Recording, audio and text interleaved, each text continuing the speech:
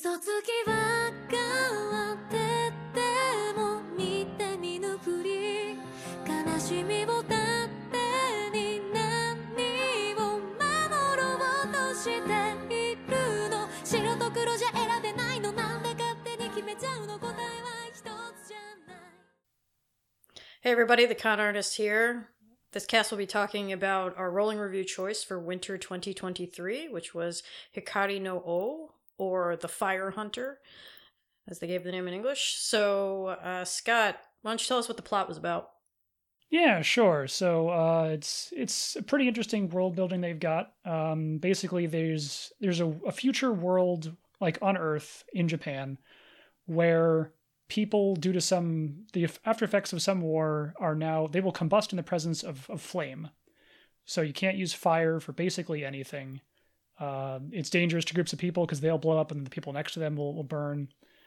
We're talking like explosive instant death. So it's changed how things work. People are basically like living in the woods. And only recently, there's been these creatures called the fire fiends, and their blood makes basically a substitute for fire that isn't dangerous to humans. So it still produces heat, it still produces light. And so you can use it for many, but not all of the same applications. But the beasts that have this blood are very, very dangerous. And so fire hunters, specially trained warriors that have dog companions, and sickles, which are these tools that can instantly kill any fiend they touch, kind of go out there and get this material to sort of help human civilization. The show primarily focuses on two sort of sets of characters, or two, I guess, locations. An outlying village where there is a girl who, like, due to her actions, sort of a fire hunter is killed, and she is tasked with bringing his effects back to the capital where they're trained. So his dog, his sickle, some other pieces. And the vast woods between them and the capital are unbelievably dangerous, so these trucks that sort of make trips from the capital out and back are going to carry her there, and then she'll have a journey along the way. And then meanwhile, in the capital, there is the son of a prominent fire hunter who's gone missing. It is, of course, the same one that just died. And he's a smart kid, and he's adopted by a prominent businessman, like the richest in the city, to work on technological development in the case that a war breaks out between the ruling class of the city, who are like basically magic users that can control the elements and don't really respect human life that much, and a renegade group of these ruling class called the Spider Clan that live out in the woods and have recently figured out how to use natural flame again without dying, because the gods are still, generally speaking, susceptible to natural flame, as are the humans. And that's all the pieces in motion, I guess, the pieces that there are. And then when they're in motion is how the show happens. The big overarching plot, besides an impending attack by the renegades known as the Spider Clan, is that there is a man-made satellite coming back into orbit around Earth, and it's going to do something when it gets here. It's a little unclear what, but it sounds possibly apocalyptic. And I guess that's the setting as best I understand it. There's a lot going on here. Yeah, it's a very dense plot. Yeah. I mean, a lot of it is also backstory and factionalism and the dynamics between these groups that we don't actually follow directly. It's all from like a third-person perspective of our two protagonists who are kind of on the outside looking in and getting caught up amongst all of these more major events. So yeah, it can feel a little overwhelming, while at the same time, not a lot actually happens for some stretches of the story. But we'll get to that in a little bit. I guess we'll talk about like the positives of the show, because, you know, it did sort of grab us at the very beginning. That's why we decided to do a rolling review about it. And I'll say, you know, right up front, like, there's been a lot of people who complained about the animation and the visual style of the show. I honestly like the style that they chose, the aesthetic that they chose, of everything being, I'm not going to say watercolors, but like these muted tones and this very rough sort of interpretive animation. I feel like it gives the show an extremely distinct style. and really helps you know that this world is, is definitely alien and weird to us. And you just don't see a lot of shows that take that sort of creative risk. How well it pays off is a subject that we'll get into later, but I feel like the style that they chose, the visual imprint of the show is very distinctive. I think if that style had been consistent throughout, I have zero problem with it. It actually, it gave me, the first episode anyway, gave me like a gentle teaspoon of Moribito vibes. Oh, yeah. Which I think is like one of the greatest shows I've ever seen. And so I was hooked really early, like you were. But I will say, I do want to call a spade a spade. The animation is very janky. It suffers from a lack of budget. They do a lot with a little. I will say that. I'm impressed with how they manage to maneuver things, given the fact that they don't have a lot of keyframes in between, but it's definitely a struggle. Oh, yeah. And the worst part is I would say, is the transitions between scenes at sometimes. There are entire things where the action and reaction is so unclear that you have to like pause and go back to figure out what exactly just happened here. There's a point where someone uses like a wind spell to knock a bunch of people away, but you never see them being like blown away or moved or anything. You just see the spell get cast, and then that some folks ended up in a river somewhere. And I had to like reverse or a bit of like, wait, what exactly was the chain of events here? I'm actually thinking of, there's a sequence where the train gets attacked. Oh, yeah. And Toko and company need to run. Like, guys, the animation is so hideous as to be genuinely frightening. Like, it almost comes off horror-esque. Like, people's bodies distort and they twist in unnatural ways as they're, like, falling out of the train. Or they're kind of moving robotically because, like I said, there aren't enough keyframes to get you from A to B. So they move in this unnatural, puppet-like way. And I think that's where the show really suffers and kind of pulls you out of being sucked into its dense, otherwise well thought out world. I certainly don't doubt that the original source material really thought out its world, but there are definitely early episodes where, holy smokes, that animation it's rough. It's Yeah, real bad. Sometimes I honestly thought it got worse over time. Like near the end, there's that scene where the kid and like that fire hunter guy are going out on some journey together, and boy, they're climbing over trees and stuff, and their limbs are just not working right, and like everything bends the wrong way, and you're like, who is animating? I feel like this is what it would look like if I tried to animate a person walking. Like, it is heinously ugly at times. Like, anytime something's moving is a bad time, which is why they spent a lot of effort, particularly in the later episodes, to not show any action at all. Like, there'll be a sword fight or something, and they'll just cut away to some blood hitting the ground. Like, they won't show the sword or the strike or the hit. They'll only show the blood because they know their limitations by that point, I guess. Yeah. Some of my other personal favorite scenes, just to end this, like, the animation is hideous. I think that in many instances, I do think they do a lot with very little, and the show does, get you where you need to go, but I do have to say my personal favorite is anytime Kanata moves. Like, that dog. Oh, no. I mean, guys, it's teleporting. That poor dog.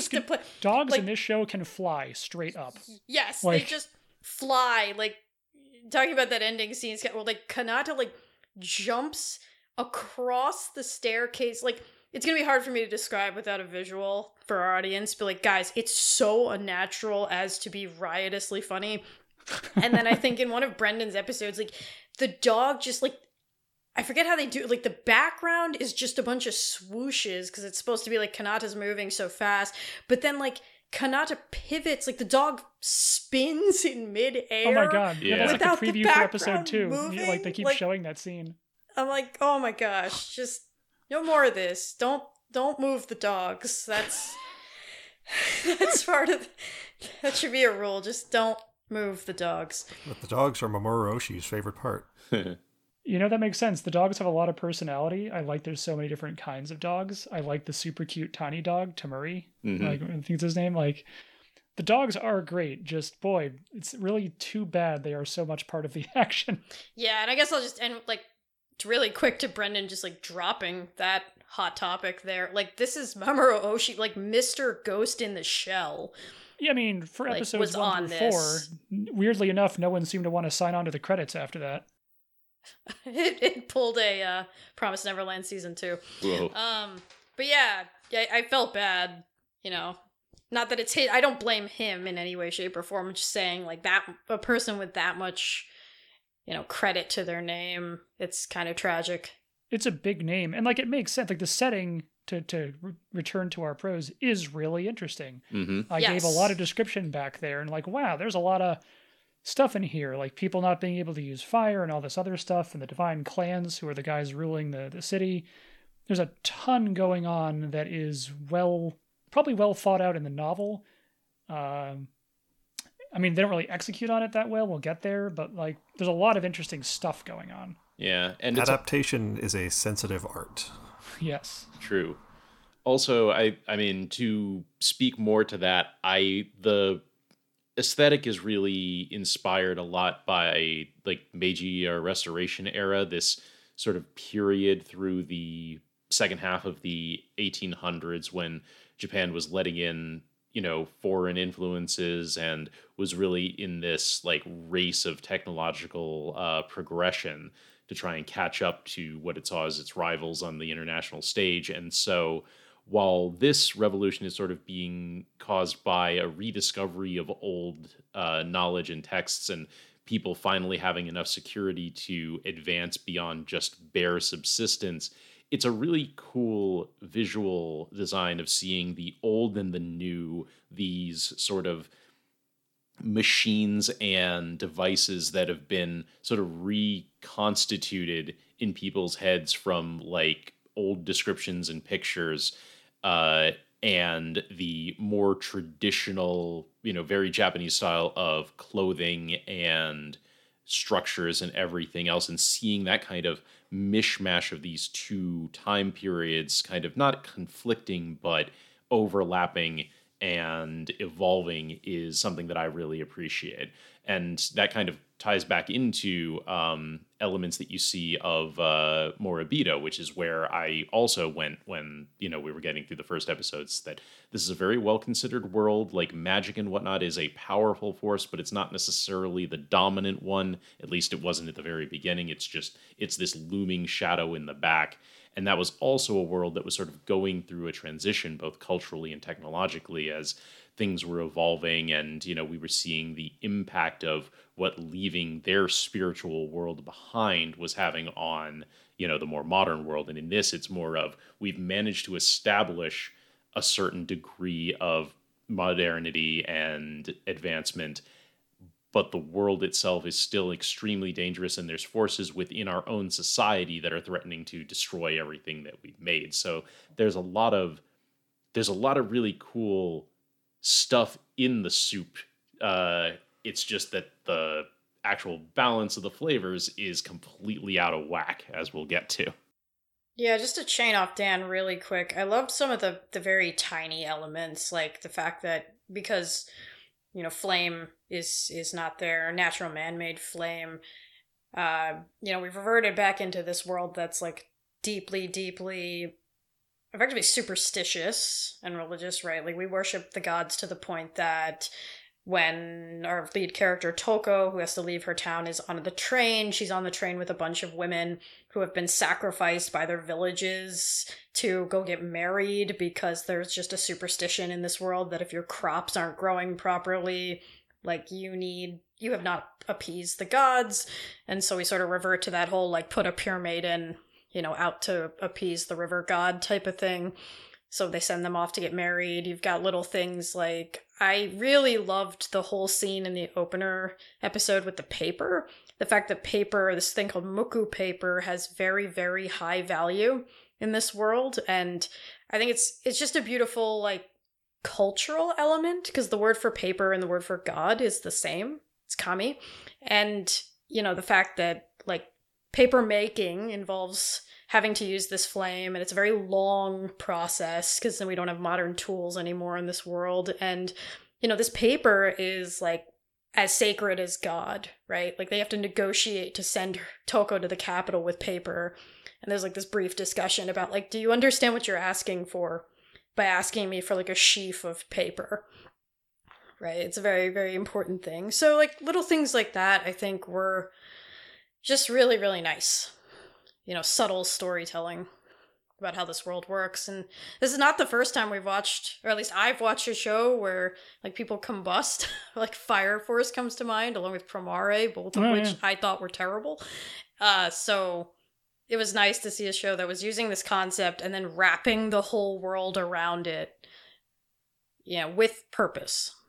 Yeah. In terms of other things that I liked, like the storytelling pace, I felt was really deliberate. Like, it isn't moving fast, it isn't moving slow, it's moving at its own pace. It kind of matches the honestly rather grim setting pretty well.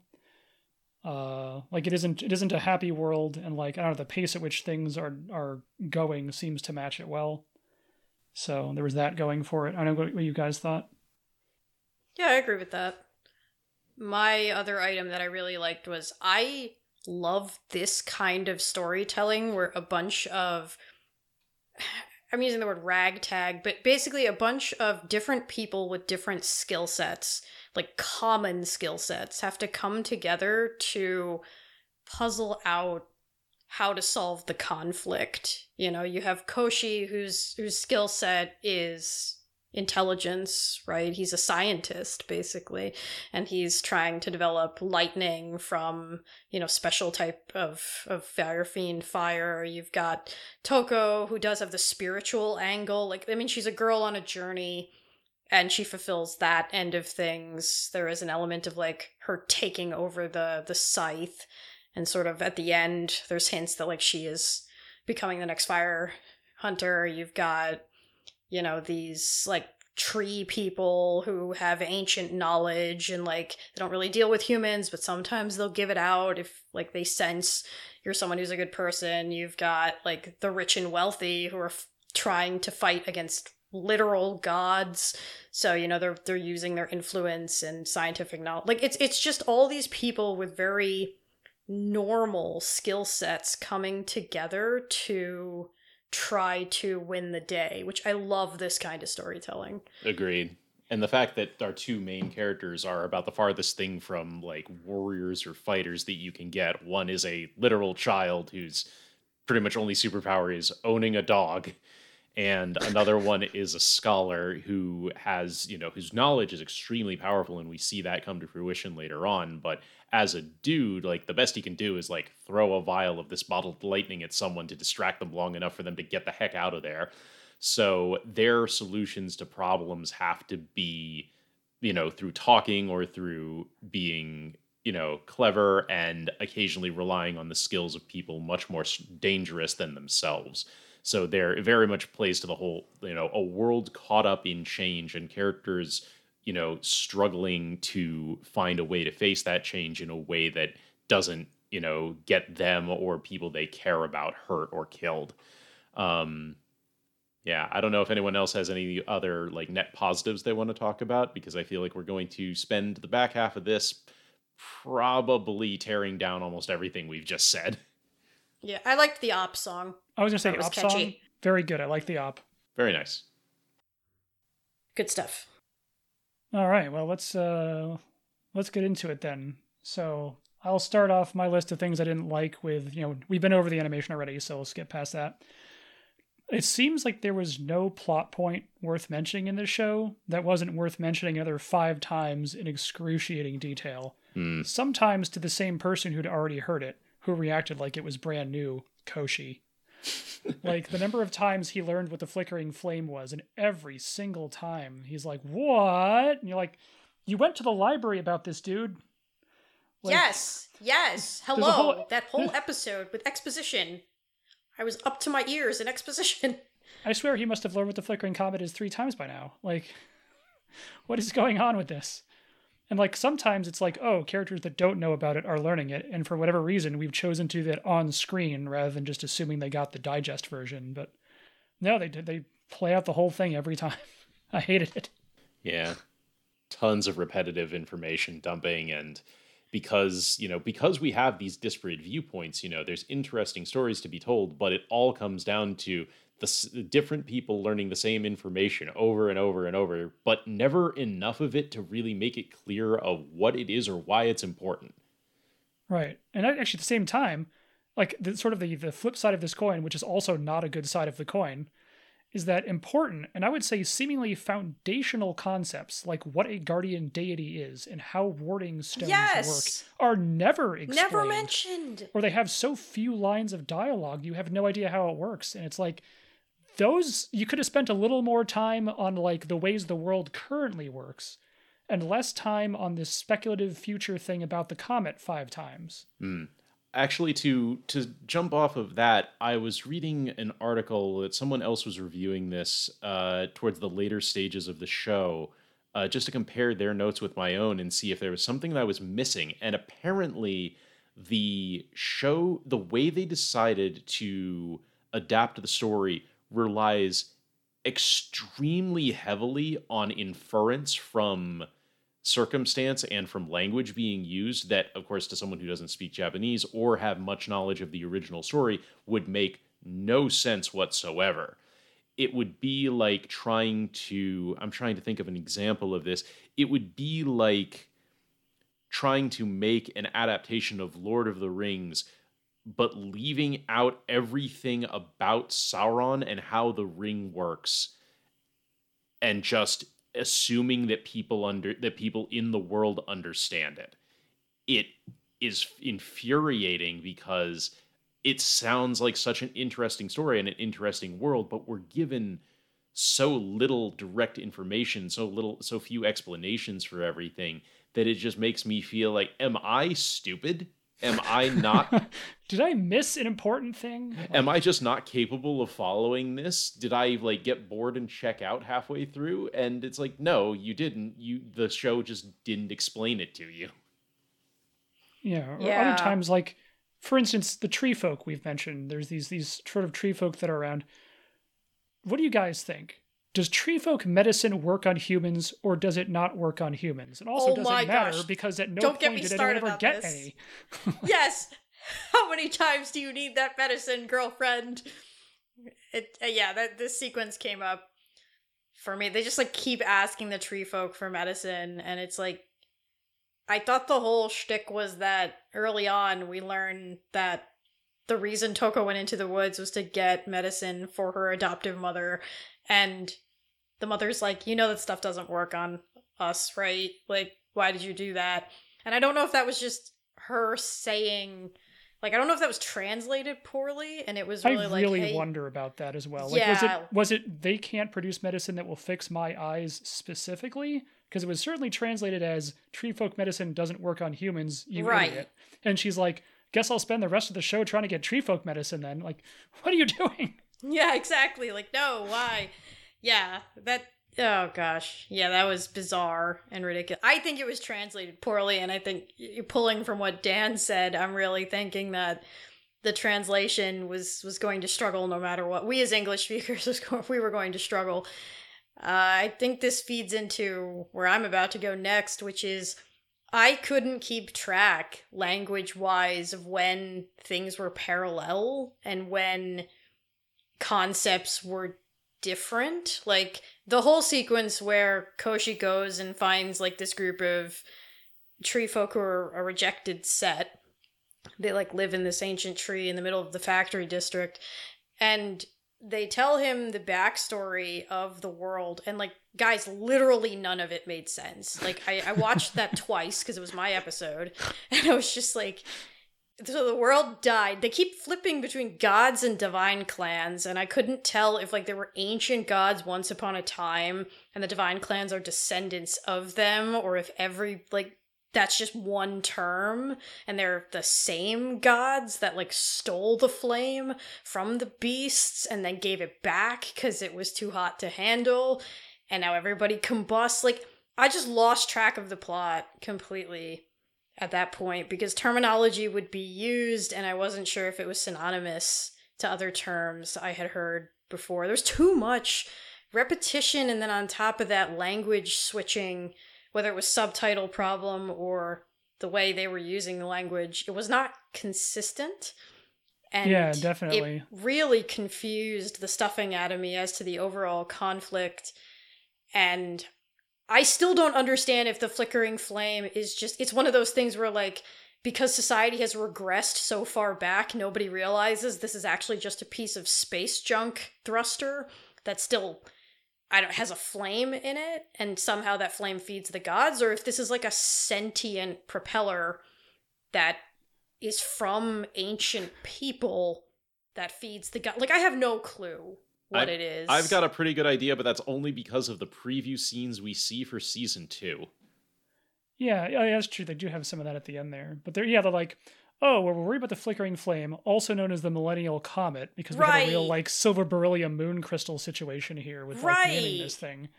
And, like, okay, so it's going to come back, and it's going to probably judge us or not, because the lady goddess is pleading with it using Muku papers somehow to please not destroy everyone. But also, when it gets here, we're going to take the burden off of her by replacing her with it.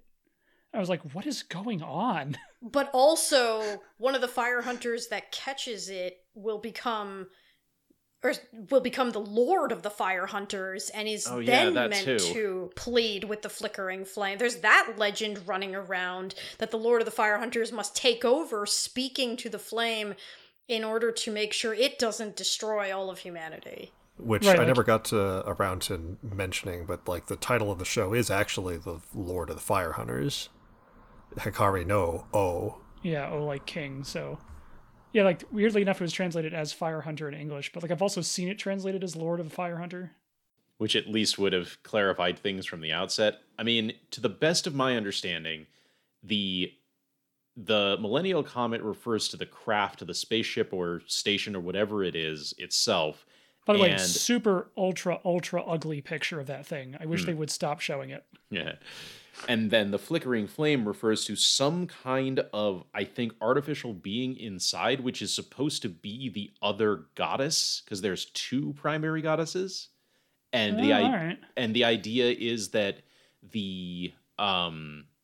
that these other gods, deities, divine clans, whatever they are, whether they're, just humans who still have access to ancient technology or if they're actual, like, spirits, I don't know, but that they have lost faith in their, in the leader of their clans, in the goddess herself. She's too weak to continue keeping up the wards that protect the villages, and so they want to basically take her out, let her, retire her so that she can recover, and then stick the flickering flame, this new being, in her place to act as the power source for all of this magic, I guess.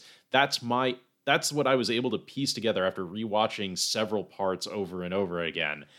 And even that is just like, I could be completely wrong on that. It's very difficult to understand because, as Sue said, the language used for different characters often, again, relies heavily on inference and an understanding of who they were talking about at the beginning of the conversation. And normally I really like the idea that, different people from different parts of society may have different words or names for things. Like whether, the common people might call the divine clans gods because that's how they see them, but people who are in the know are like, oh no, these are just, mages or exceptionally powerful people, so we just call them the divine clans because they're blessed.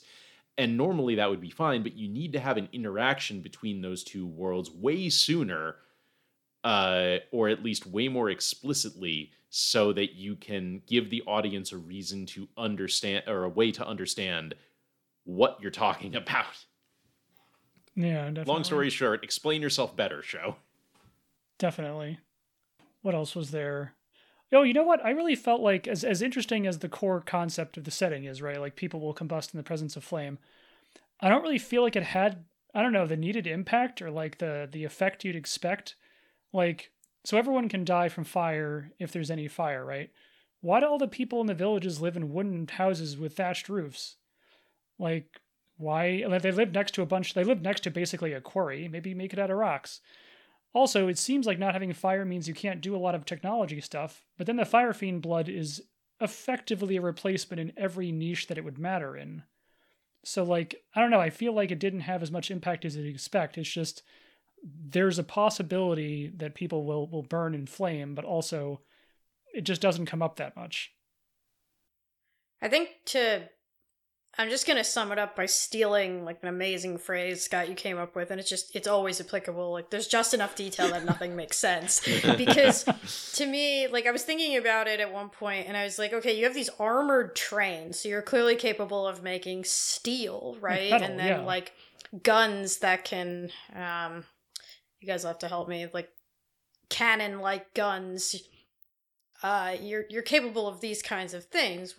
So is it just that, and then they have the sequence in the Capitol where they have like yacht day, like rich people day, Yeah. and it's just such this like horrific scene of opulence while the rest of the countryside is, you know, basically living in squalor. And so I wondered to myself, like, is the idea that things like metal, because the factories are only in big places like the Capitol, is metal, you know, only produced in places like this and then only used for trains that then travel around to these villages? Like, do we not distribute metal to the rest of the people? And then there's also that confusing idea that Yoichi or something, the rich guy that adopts Koshi and his sister, he's like, the gods basically keep us in squalor because every once in a while they'll just like send a lightning storm and natural fire will happen when it hits our thatched roofs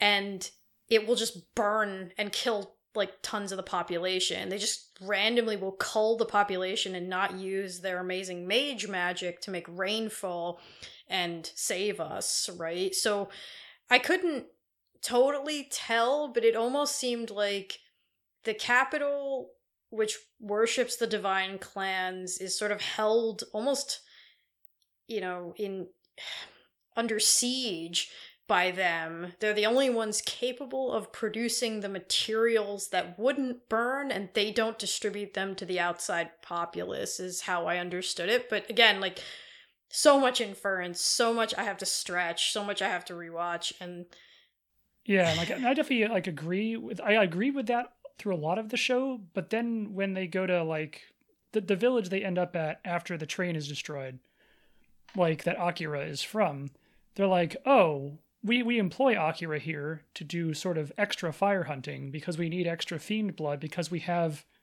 like a metallurgical operation in this town. And I was like, oh, so they can make metal too. Like, so it turns out like metal could be made anywhere if you have the means. Like, granted, the Capitol has like factories, like they make a lot more metal. Like, I'm sure that village isn't going to build a train. So I think in large part that's true. But yeah, it seemed like a lot of the details did undermine some of the other details. We get and we also get a lot of these broad strokes explained to us, but they talk a big game about all of these, like, oh, there are these factory workers and like they are, you know, they're being run ragged and many of them are turning to like this drug that they keep talking about. And, you know, they're in these really difficult conditions, but, you know, everyone's working to, you know, make the Capitol prosperous. So they're, you know, I won't say brainwashed, but they're sort of buying into the idea that, you know, we work hard to keep this place going. And that sort of helps, you know, between that and the drugs helps kind of keep dissent from getting too far spread. But I don't think we ever see a scene of people working at the factories, or coming and going from the factories, or anything about the factories themselves other than really long shots of the area. So Dan, there are so few people working in those factories that we can fire a lightning cannon into the sky and make it turn purple and no one will notice. Nobody notices anything. Yeah, thank God they were blowing the horn. That way it's so loud no one will notice the explosion and the purple. Like, what are you talking about? Get out of here. Didn't even drag it out into the woods, just onto a hill overlooking everything in the city. Also, what is the deal with the adoptive dad guy? I don't mean like his like dealings and what he's up to.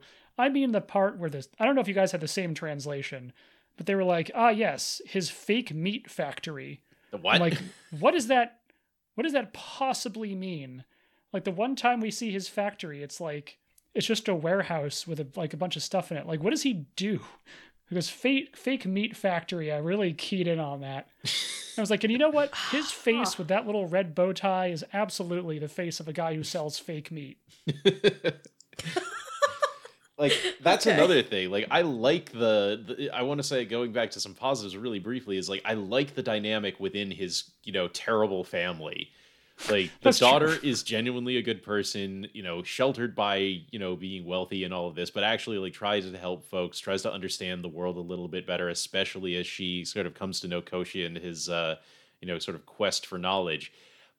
But, like, her dad obviously is, like, he talks about how this is all to, like, protect the people because the divine clans don't care about us and the spiders are willing to just burn everything down in order to get their ways. So we have to be, like, humans have to develop their own, like, way of defending themselves. That was the pitch, but it's obviously feels a lot more sinister than that. And then you have his wife, who may or may not also be a member of the divine clans. That's the, like, implication that I keep feeling like I'm getting. That she is. That's interesting. His I wife just thought was she just was like mean. Yeah, I just thought she was like angry wine mom. Like, I was like, oh, angry she's wine that mom's too, here. but I feel like that's part of it. That she's like that her like kind of aloofness and feeling like she's above it all. Also, her weird like just kind of general affect of being so detached from reality could be like not just due to like the drug that she's supposedly taking, but also that she may be a member of these, these divine clans. And that was my thinking. It's like, okay, so he managed to marry himself into this position of power, but she's like divorced from this group. So maybe that has something to do with it, or maybe she's just really bad at keeping it a secret.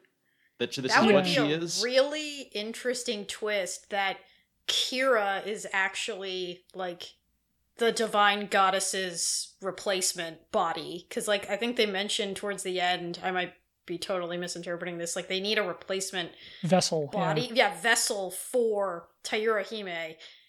And I mean, honestly, if that doesn't end up being, quote, the Fire Hunter Lord, end quote, I'm going to be surprised. Yeah, that's what I originally thought. I was like, obviously they're going to, like, the Lord of the Fire Hunters is supposed to, like, negotiate, but then also become the new vessel. Like, that didn't seem right based on other information we've gotten before. So it would be a really interesting twist if it's like this, fusion of a divine clan plus a normal human would give you, like, the next divine goddess. Plus, Kira, like, features pretty prominently in the ending, so... Yeah. And of course, and I think we're sort of moving up to this, there's the fact the show got cut short. Yes, yeah. Right? Like, it was, originally pitched as 13 episodes. It stopped at 10. They're now saying they're going to have a second season. We'll see. And all of a sudden, a lot of characters that had not been developed, like Kira, and like many of the others, suddenly got all of this development in like the last 10 minutes. Oh my like, making goodness. It extra head spinning. Like it's a terrible ending to a show I was already, not enjoying that much by the end. For sure. Yeah, I agree. Like, at one point, I just started laughing, honestly. I don't know if you guys have that same translated line. Like, there's this shot that, like, it's panning upward into the sky. Toko is running forward with the sickle, like, after she's gone, Super Saiyan and killed this fire fiend. And, like, the narrator is just like, Toko is at the point of no return. And I was like, so am I, narrator. Like, what is so am I. The point of no return from what? Yeah. Right, like...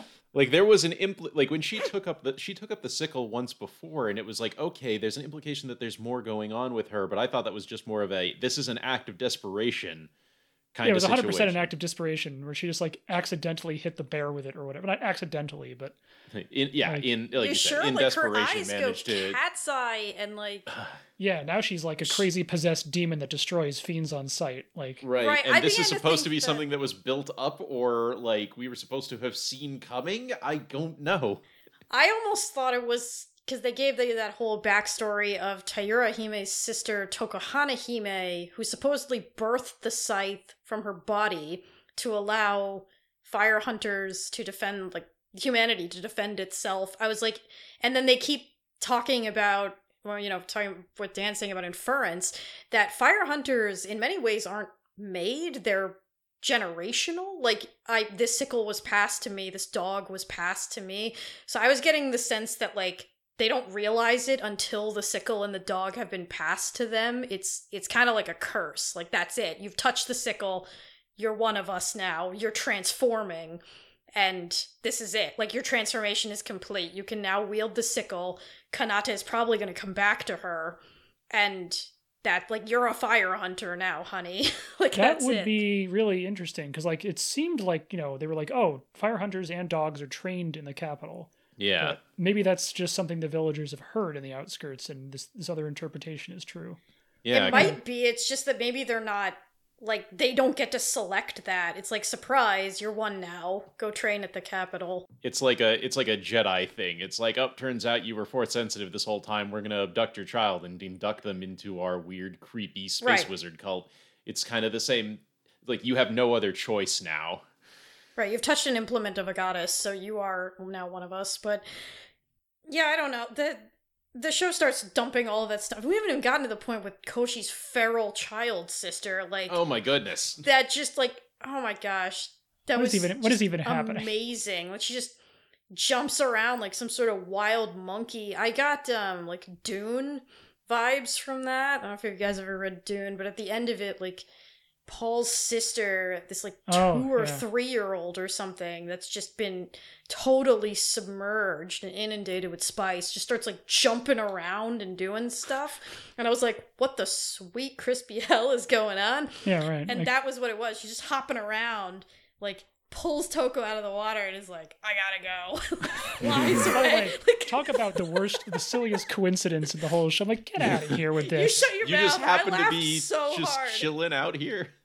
It was one of those moments that, like, the terrible animation totally, like, sold it too. She was like, and away, like, hops twice down the canal. Right, and she's just gone. Solid.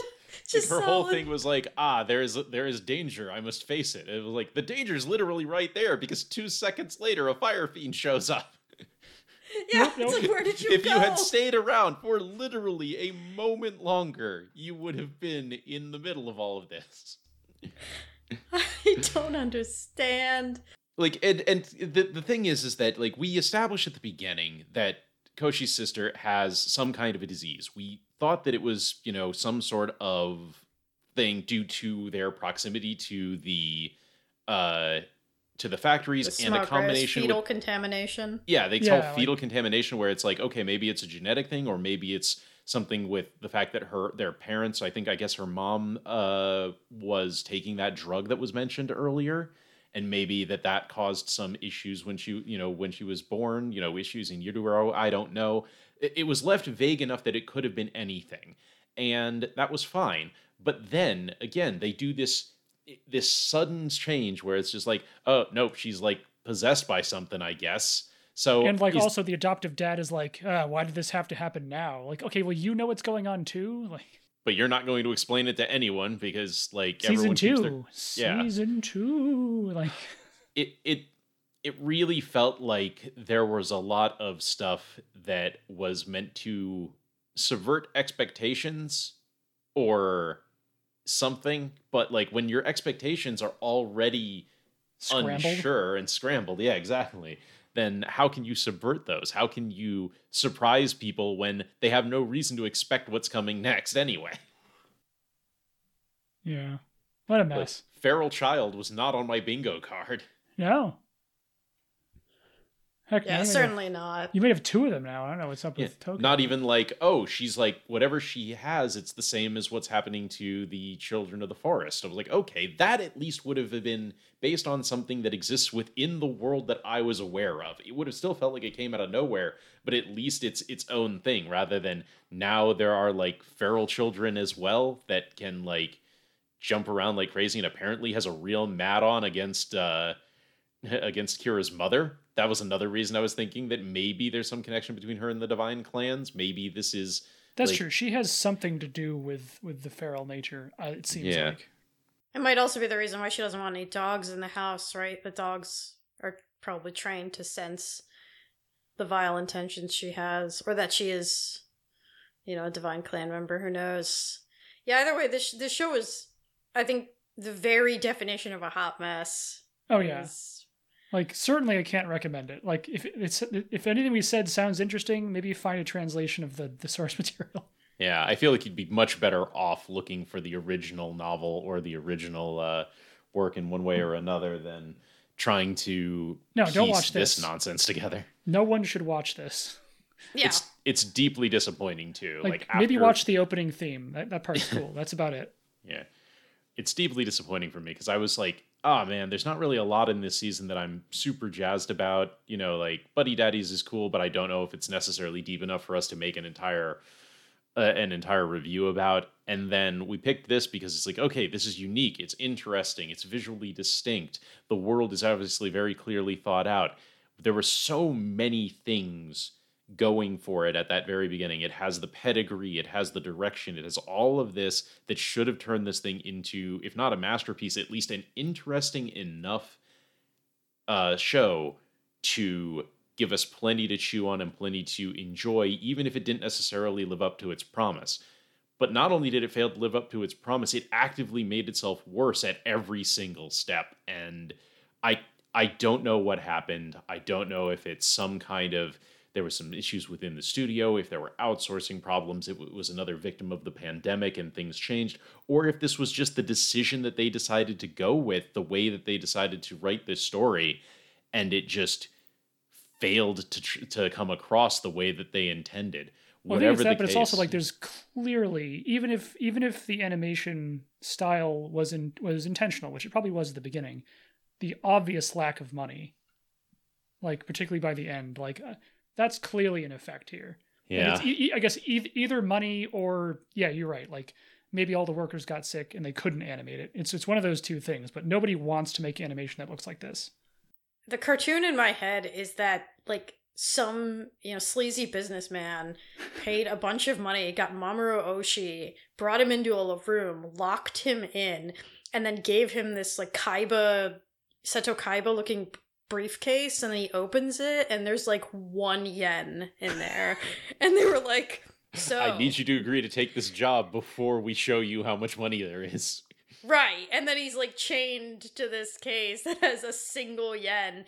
Like I've never heard of studio like WOW, and not that I'm on the up and up with all the studios, but I pay enough attention that this just seemed like a Shirobako moment where it was like, ship this to some tiny studio way over there that, is able to crank something.